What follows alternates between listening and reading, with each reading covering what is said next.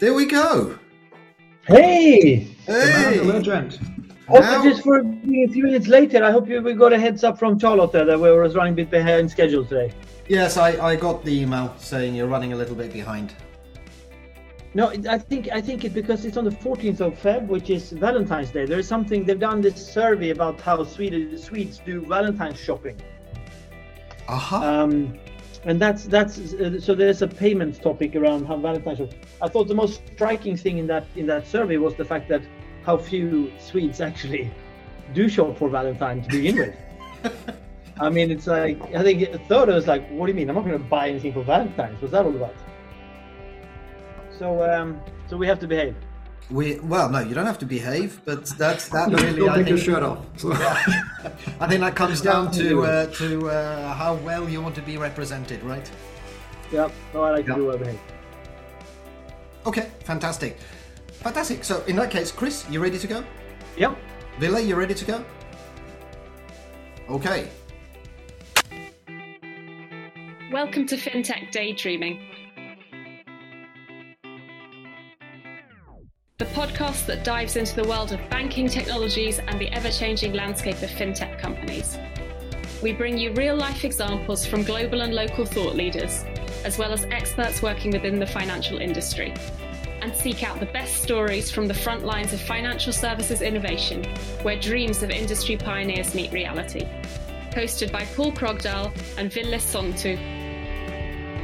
This is FinTech Daydreaming.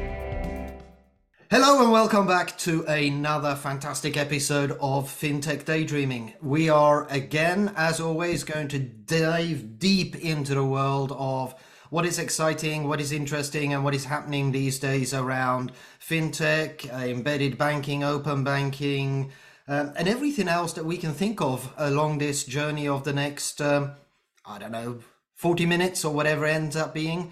As always, I am Paul Krogdahl, and I would not be able to do this without my partner in FinTech, partner in crime, my shared glasses man, Ville himself. Ville, how are you? I'm good. I'm good. Getting the year is well on its way, and I think always feels like the time is going faster, like we talked last time. Still feels like that.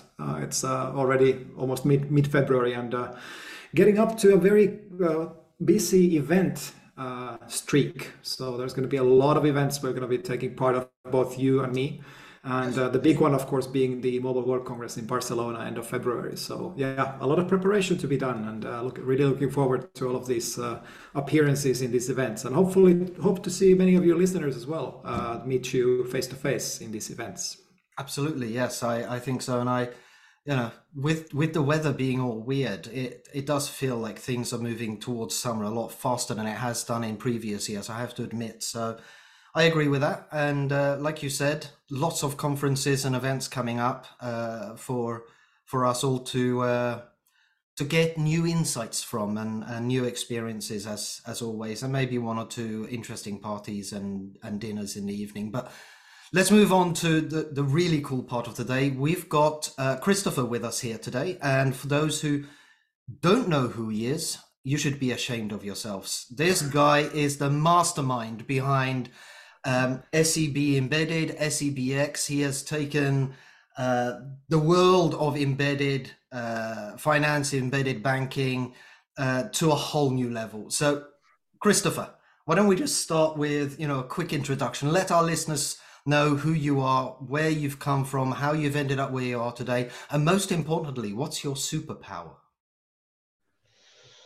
Wow. Thank you, Paul and Ville, for having me. I am taken aback by that introduction. I think somebody said flattery could never get too exaggerated. And I think this time you really nailed it. So thank you ever so much for that over-the-top introduction.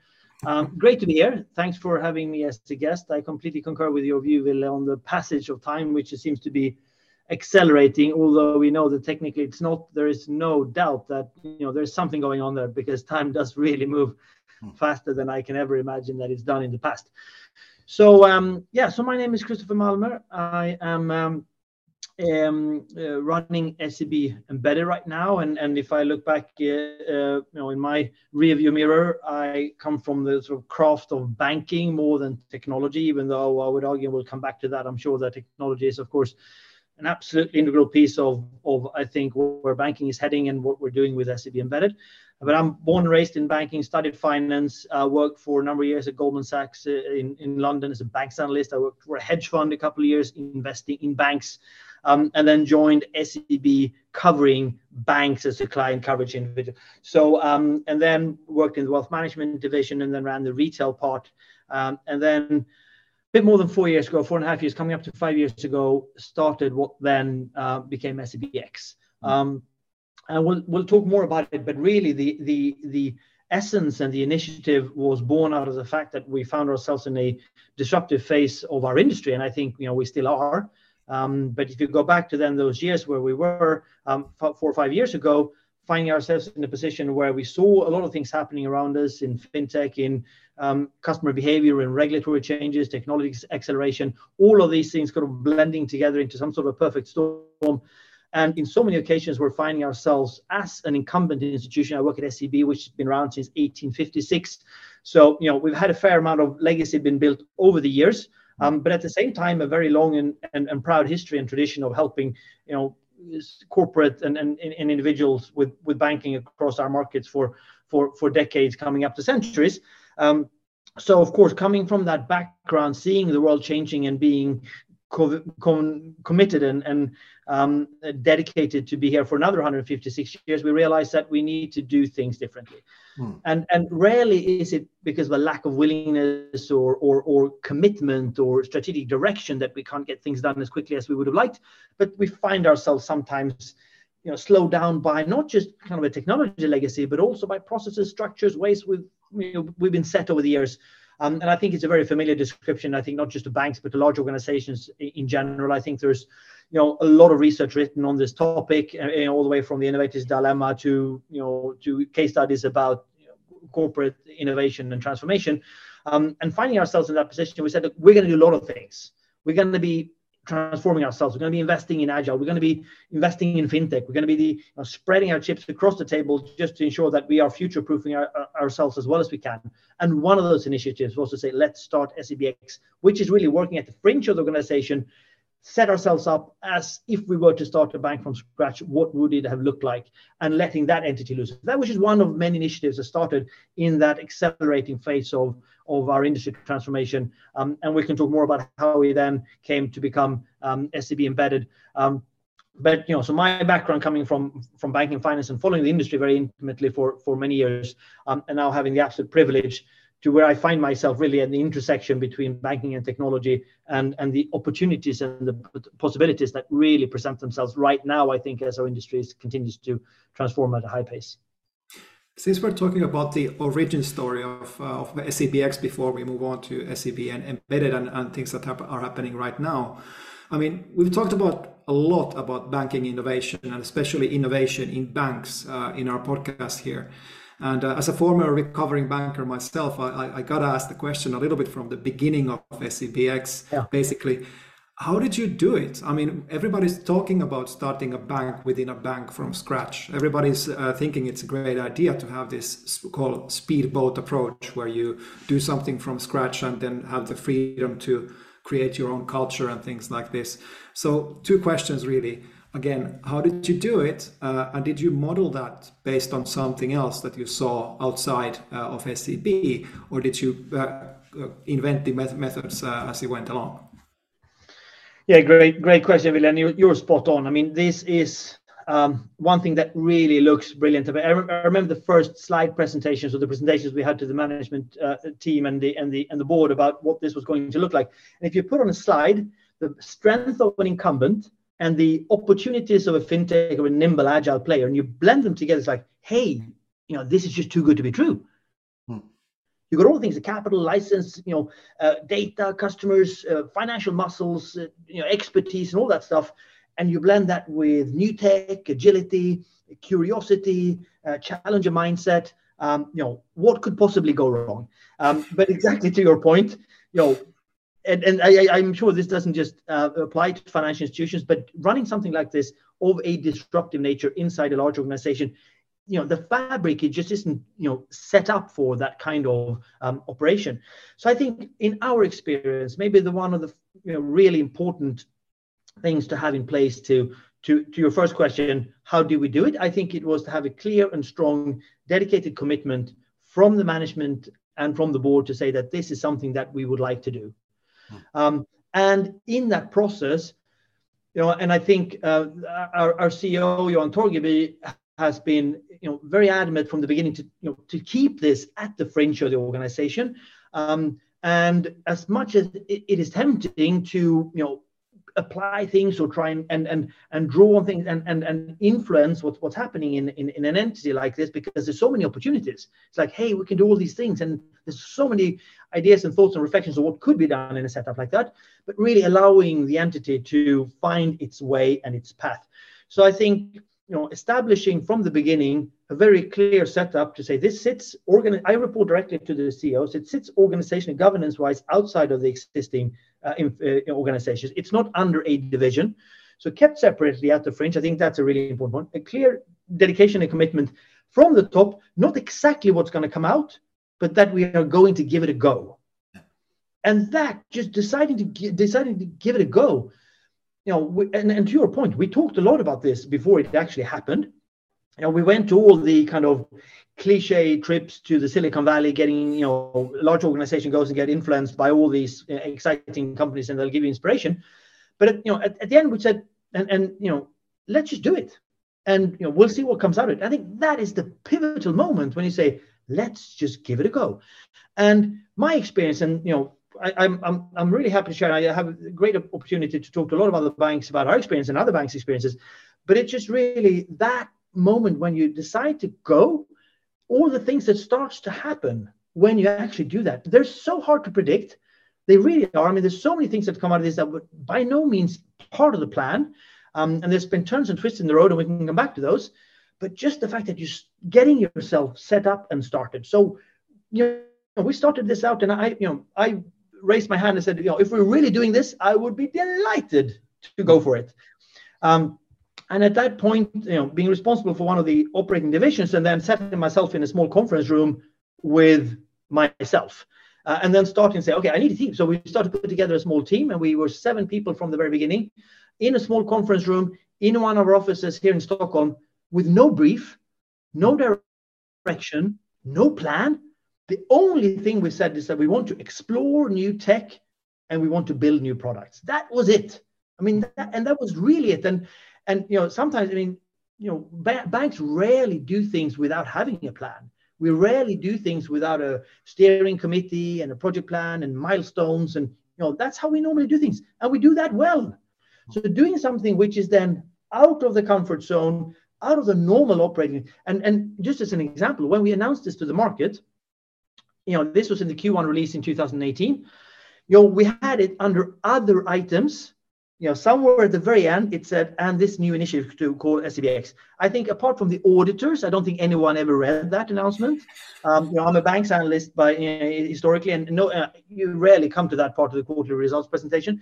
So this was not a big comfortable announcement. Hey, we're doing this thing, and we want to, this can become that. It's like, we're doing this thing, and let's not make too much noise about it, because it was just an uncomfortable thing for us to do. And that, to your point, to your second question, what would we look at or model this on or get inspired by? I think it was just that wealth of insights that exists in so many parts of I think both our industry and others, that if you want to go about and try and drive more disruptive innovation, you need to take a different mindset. And it's hard to expect a line organization to do things radically different if they are not steered and developed and modeled on things on disruptive innovation.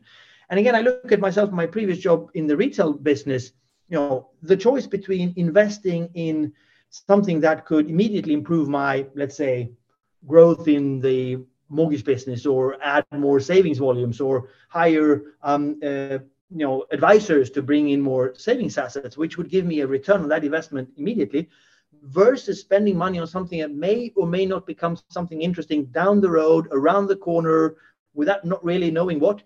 I think it's hard to expect a line organization in any organization to make that. It doesn't make sense.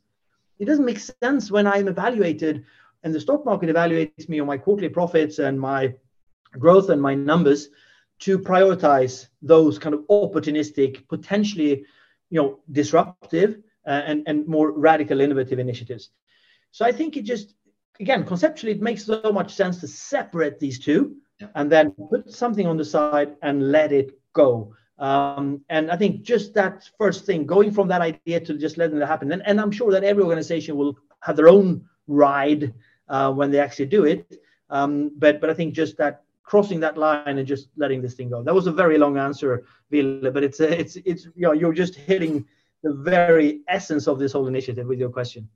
Indeed, and I won't say that I got some PTSD from something you just said there. So let's move on, Paul. Yeah, no, it's interesting because you're not the only ones that have attempted to do this, but many that have attempted to do it have failed. And one of the things that you said there at the beginning, which was interesting, around just getting into a room, not having a clear direction, you're going to build some products. A lot of the sort of neo-banks or sidelined banks that have been started off, digital banks, have focused very much on retail banking and realized that there is no real return on that growth. You guys, though, took a slightly different direction. You went first for the SME market, right? Was that a decision you made right from the start, or was that more as an accidental development as you moved forwards? Yeah, no, it's an interesting observation. I'll answer your question. I think just firstly, when you say that there's a lot of examples that have failed, I'm not sure if I would necessarily agree with the description. I think a lot of organizations have learned a lot from this. Yeah. I mean, I take one example across the Atlantic, JP Morgan, that launched Fin as a challenger, and then when they discontinued that, there was a lot of talk around, oh, you can't do that as an incumbent bank. It doesn't make sense. Now they're launching Chase UK, tremendously successfully, growing really rapidly, north of 1 million customers, great customers.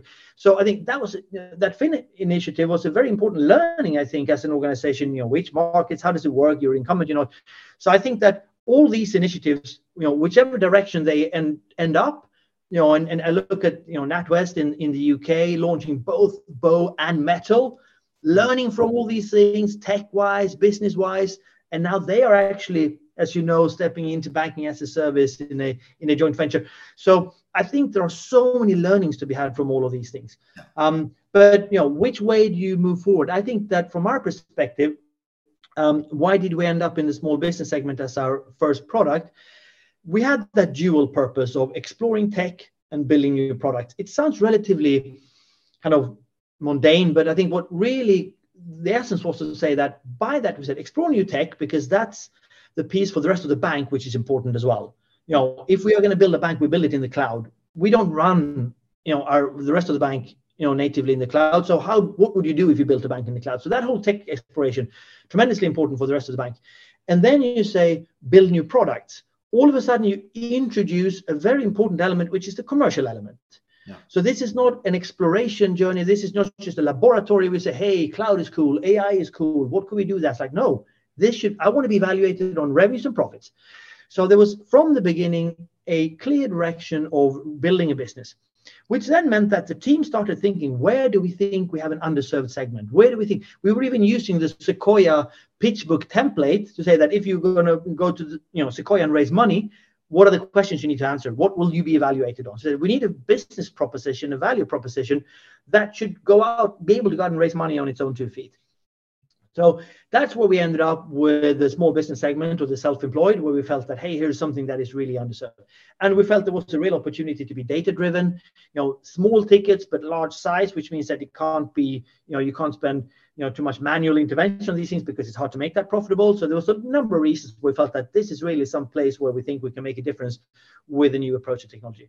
But from the beginning, since we had that dual purpose, we always said that, hey, under this value proposition for the small business, we're building a platform.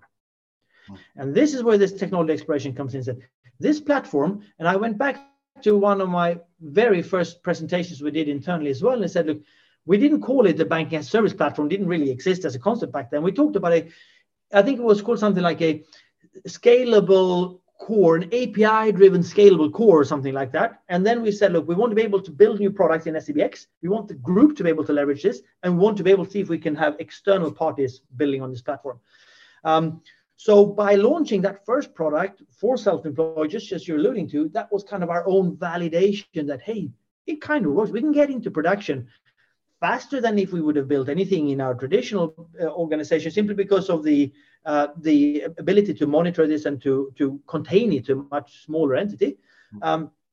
Get to market, get into production, see how it means to operate the bank in the cloud, and all the spillover effects that came out of that, which led to a strategic partnership with Google. That's something that the rest of the bank is leveraging today. Investing in a company called Thought Machine to build our core banking ledger, an investment in a company that we're working closely with for the rest of the group as well.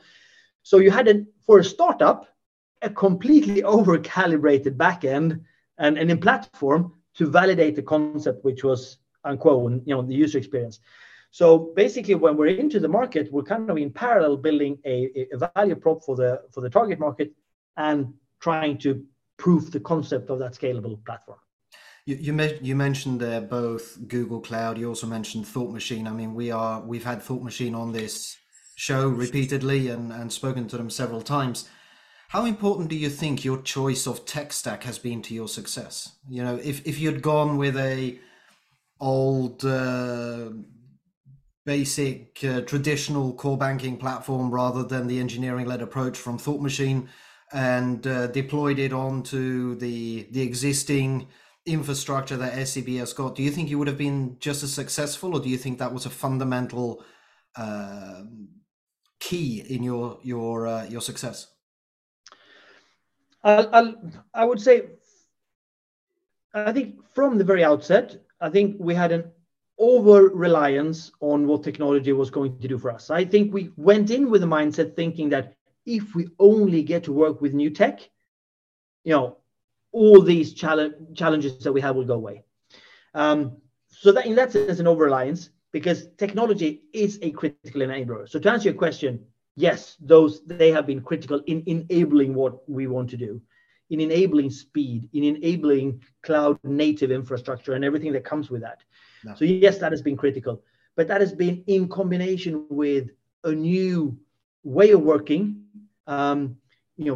building and thinking and organizing the teams differently, and in so many other ways. And ultimately, these are people that are building these things, using these tools, and leveraging their capabilities.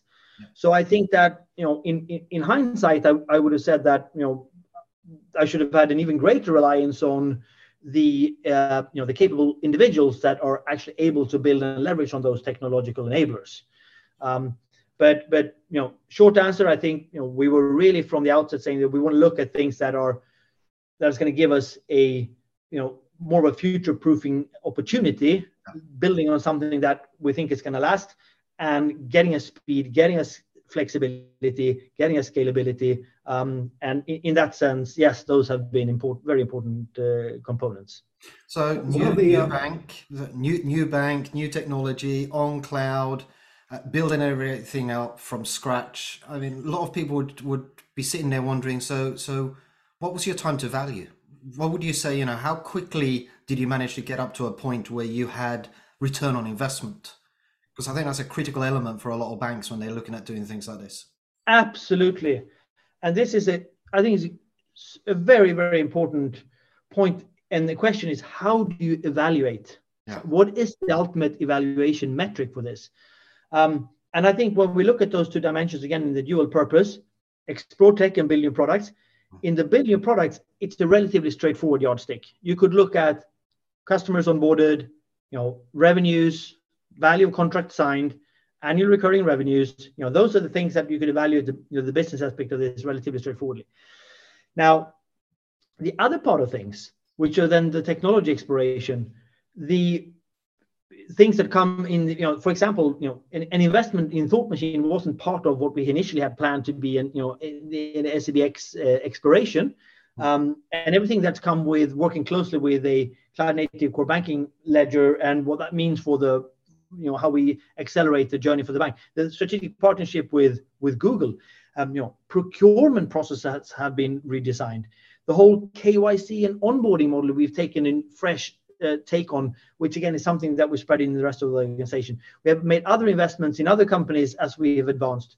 And everything, and the talent that we have, I'm tremendously proud that we've been able to recruit as part of the SEBx initiative. So the employer branding and also the internal messaging to say that, hey, we're doing a lot of things to future-proof this bank. Here's yet another initiative and something that we are allowing us to both tap into the fintech scene and be in a conversation like this on this very podcast.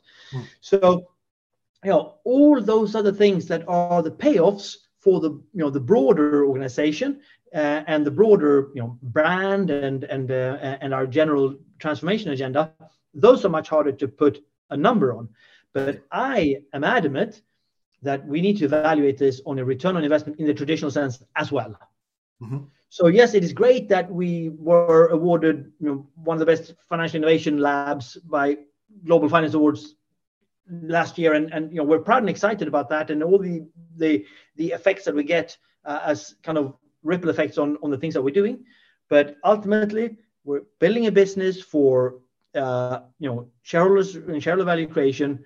And with SEB Embedded, we have a very clear agenda on a path to profitability.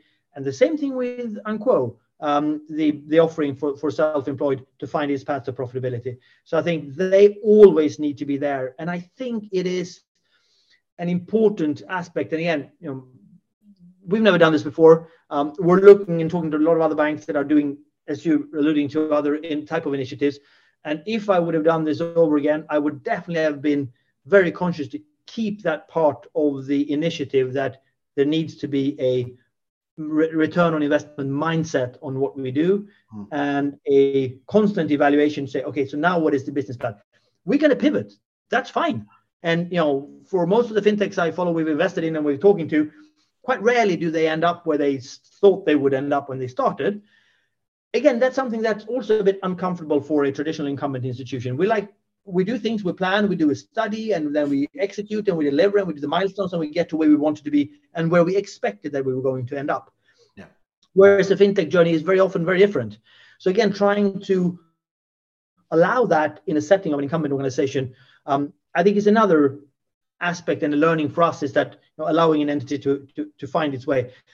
And I ask myself, we have with our first product, Unquo, for the self-employed, we're running with a couple of thousand customers today, and you could argue if this would have been a startup, what would have been the, how would we been evaluating that?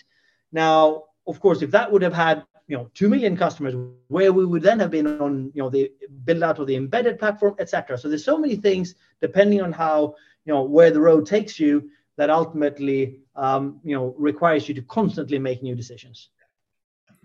So SEBx and SEB Embedded are part of SEB Bank. So I presume you're being regulated and supervised as part of SEB under their banking license. Correct. So this implies that you probably inherit a lot of the compliance and risk management processes from SEB that are relevant to being compliant with the banking regulations. But sometimes these things don't really mix well with this kind of innovation and tech-driven approach for next generation banking. So how have you navigated this existing incumbent compliance and risk processes and still maintain this time to market that you were talking about? Yeah, no, it's another great avenue that you're opening up now, Ville. And I think this is so interesting because in our experience, this has been from the start an extremely close collaboration with all the control functions in the bank, with legal, with compliance, with risk, with credit, with all those organizations. Because what we found is that in those organizations, there's a wealth of experience and knowledge around the respective areas. And here we came from scratch to say that, okay, we're going to do transaction monitoring. And we're going to do how would we like transaction monitoring to work? We can get access to real-time data. We can get access to these new data sources. We can build this in a way. So all of a sudden, we're sitting with control functions, jointly innovating new things that we would, they would have liked to do. And they know much better how these things work than we do. But together with, taking a fresh pair of eyes on those, together with that experience, and the opportunity that comes with building from scratch a new tech, all of a sudden there were things coming out. So, a redesigned onboarding and KYC model was something that came out of this. And that was something that we felt that this is not taking shortcuts or bending rules. In fact, this is something that, if we would have done it today, that's probably how we would have built it. And that's with all that experience that we're getting from our different control functions. So in our experience, this has not been, we're trying to come up with something here and then we go and present it and try and convince, the control functions to allow us to do it, but rather getting on board together and saying that, okay, we can do this from scratch. How would we like to do it? So for us, that has been a really, really important. And I would argue that, we would not have come up with the things we did had we not had access to that experience. So that's really where I think, if we go back to that very first slide, the strength of the incumbent and the kind of fintech agility, that's where that blends really well, I think, when you can tap into all that experience and knowledge. So I assume based on that, what you're really saying is for SEBx, when you look at the fintechs, they are friends, they're not foe. Totally. Yeah. Absolutely. And I find, maybe, and I'd say maybe this goes back a couple of years, but, it's been a popular polarization between incumbents and fintech. And, some fintechs, of course, would like to say that, hey, banks are going to go out of business and we're going to be the future. And I think many observers like to portray it as the one versus the other. But in our experience, I have very rarely had, a fintech not wanting to talk to us. Saying that, we're not going to do business. It's a constructive conversation. And there's exploration of all sorts of opportunities, be it technology ones, be it partnerships, be it investments. So our experience is that that's definitely a very healthy relationship. Fantastic. Help our listeners just to clarify the branding differences here, right? SEB is the traditional bank, been in Sweden, known across the world. It's very old. Well, we won't say very old, but it's been around for a long time. Then you've got SEBx, and then you've got SEB Embedded. Mm-hmm. Is SEB Embedded a rebranding of SEBx, or are they two different parts? How do these pieces fit together? Yeah, so I'll take you through that. So basically then what happened from that SEBx inception, we started building that platform. That's part of the technology exploration. We launched our first product on the platform, and we started to get to the next phase to say that, okay, so let's see what more we can run on this platform. So we started setting up a small team in the bank that's building the next generation of mobile apps for young customers. And we said, hey, what if we could build this on this new technology stack? And to your point previously, Ville, we're on the same balance sheet. We are the same regulated entity. So for all intents and purposes, SEB Embedded, SEBx, SEB, that's the same legal entity. So, SEBx came to the point where we then had the first product in the market, started to scale the platform, and then we signed our first external banking as a service customer, which is a Swedish retail conglomerate called Axel Johnson. And they wanted to venture into financial services to build, get closer to their customers, get access to more data, and build a loyalty program. And they wanted to use financial services on that journey. So this was really our opportunity then to see, okay, now so we've built banking as a service in a way for ourselves with our first product. We're now looking at exploring that as part of the bank's next generation of products. And now we open it up for an external distributor. And when we made that public, and this was in Q1 of last year, we announced that, hey, we're building a platform and it's going to be available for banking as a service. That was really a trigger point when we started to get a lot of very exciting conversations about bringing this into the marketplace.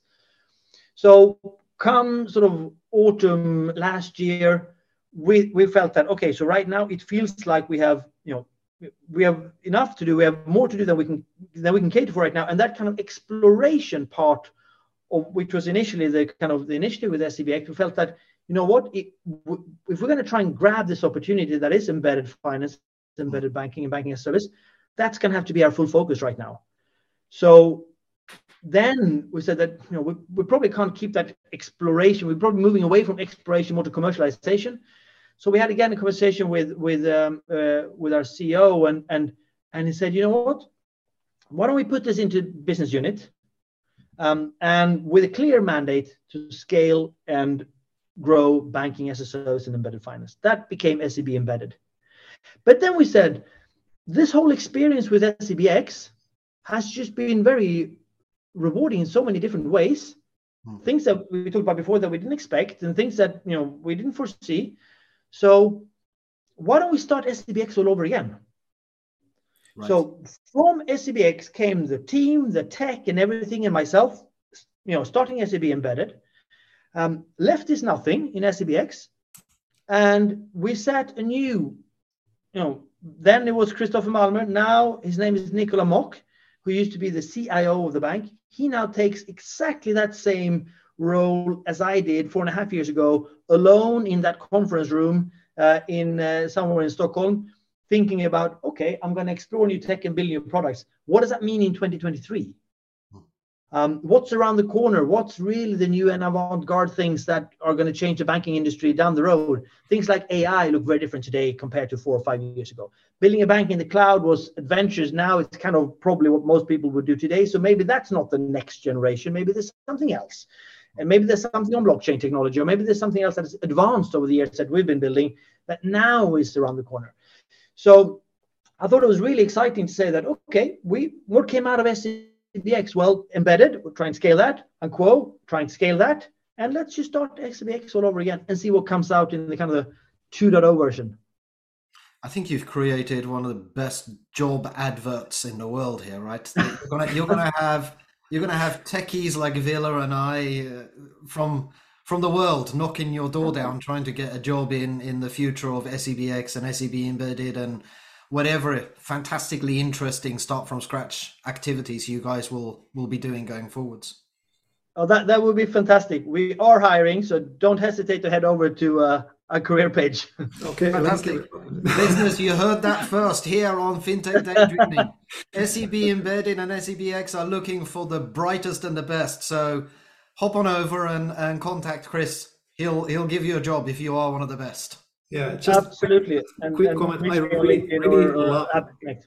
I really love this reinventing the whole thing. So creating something that was successful and then not being afraid of starting from scratch again, to again almost do a rebirth of the whole thing again.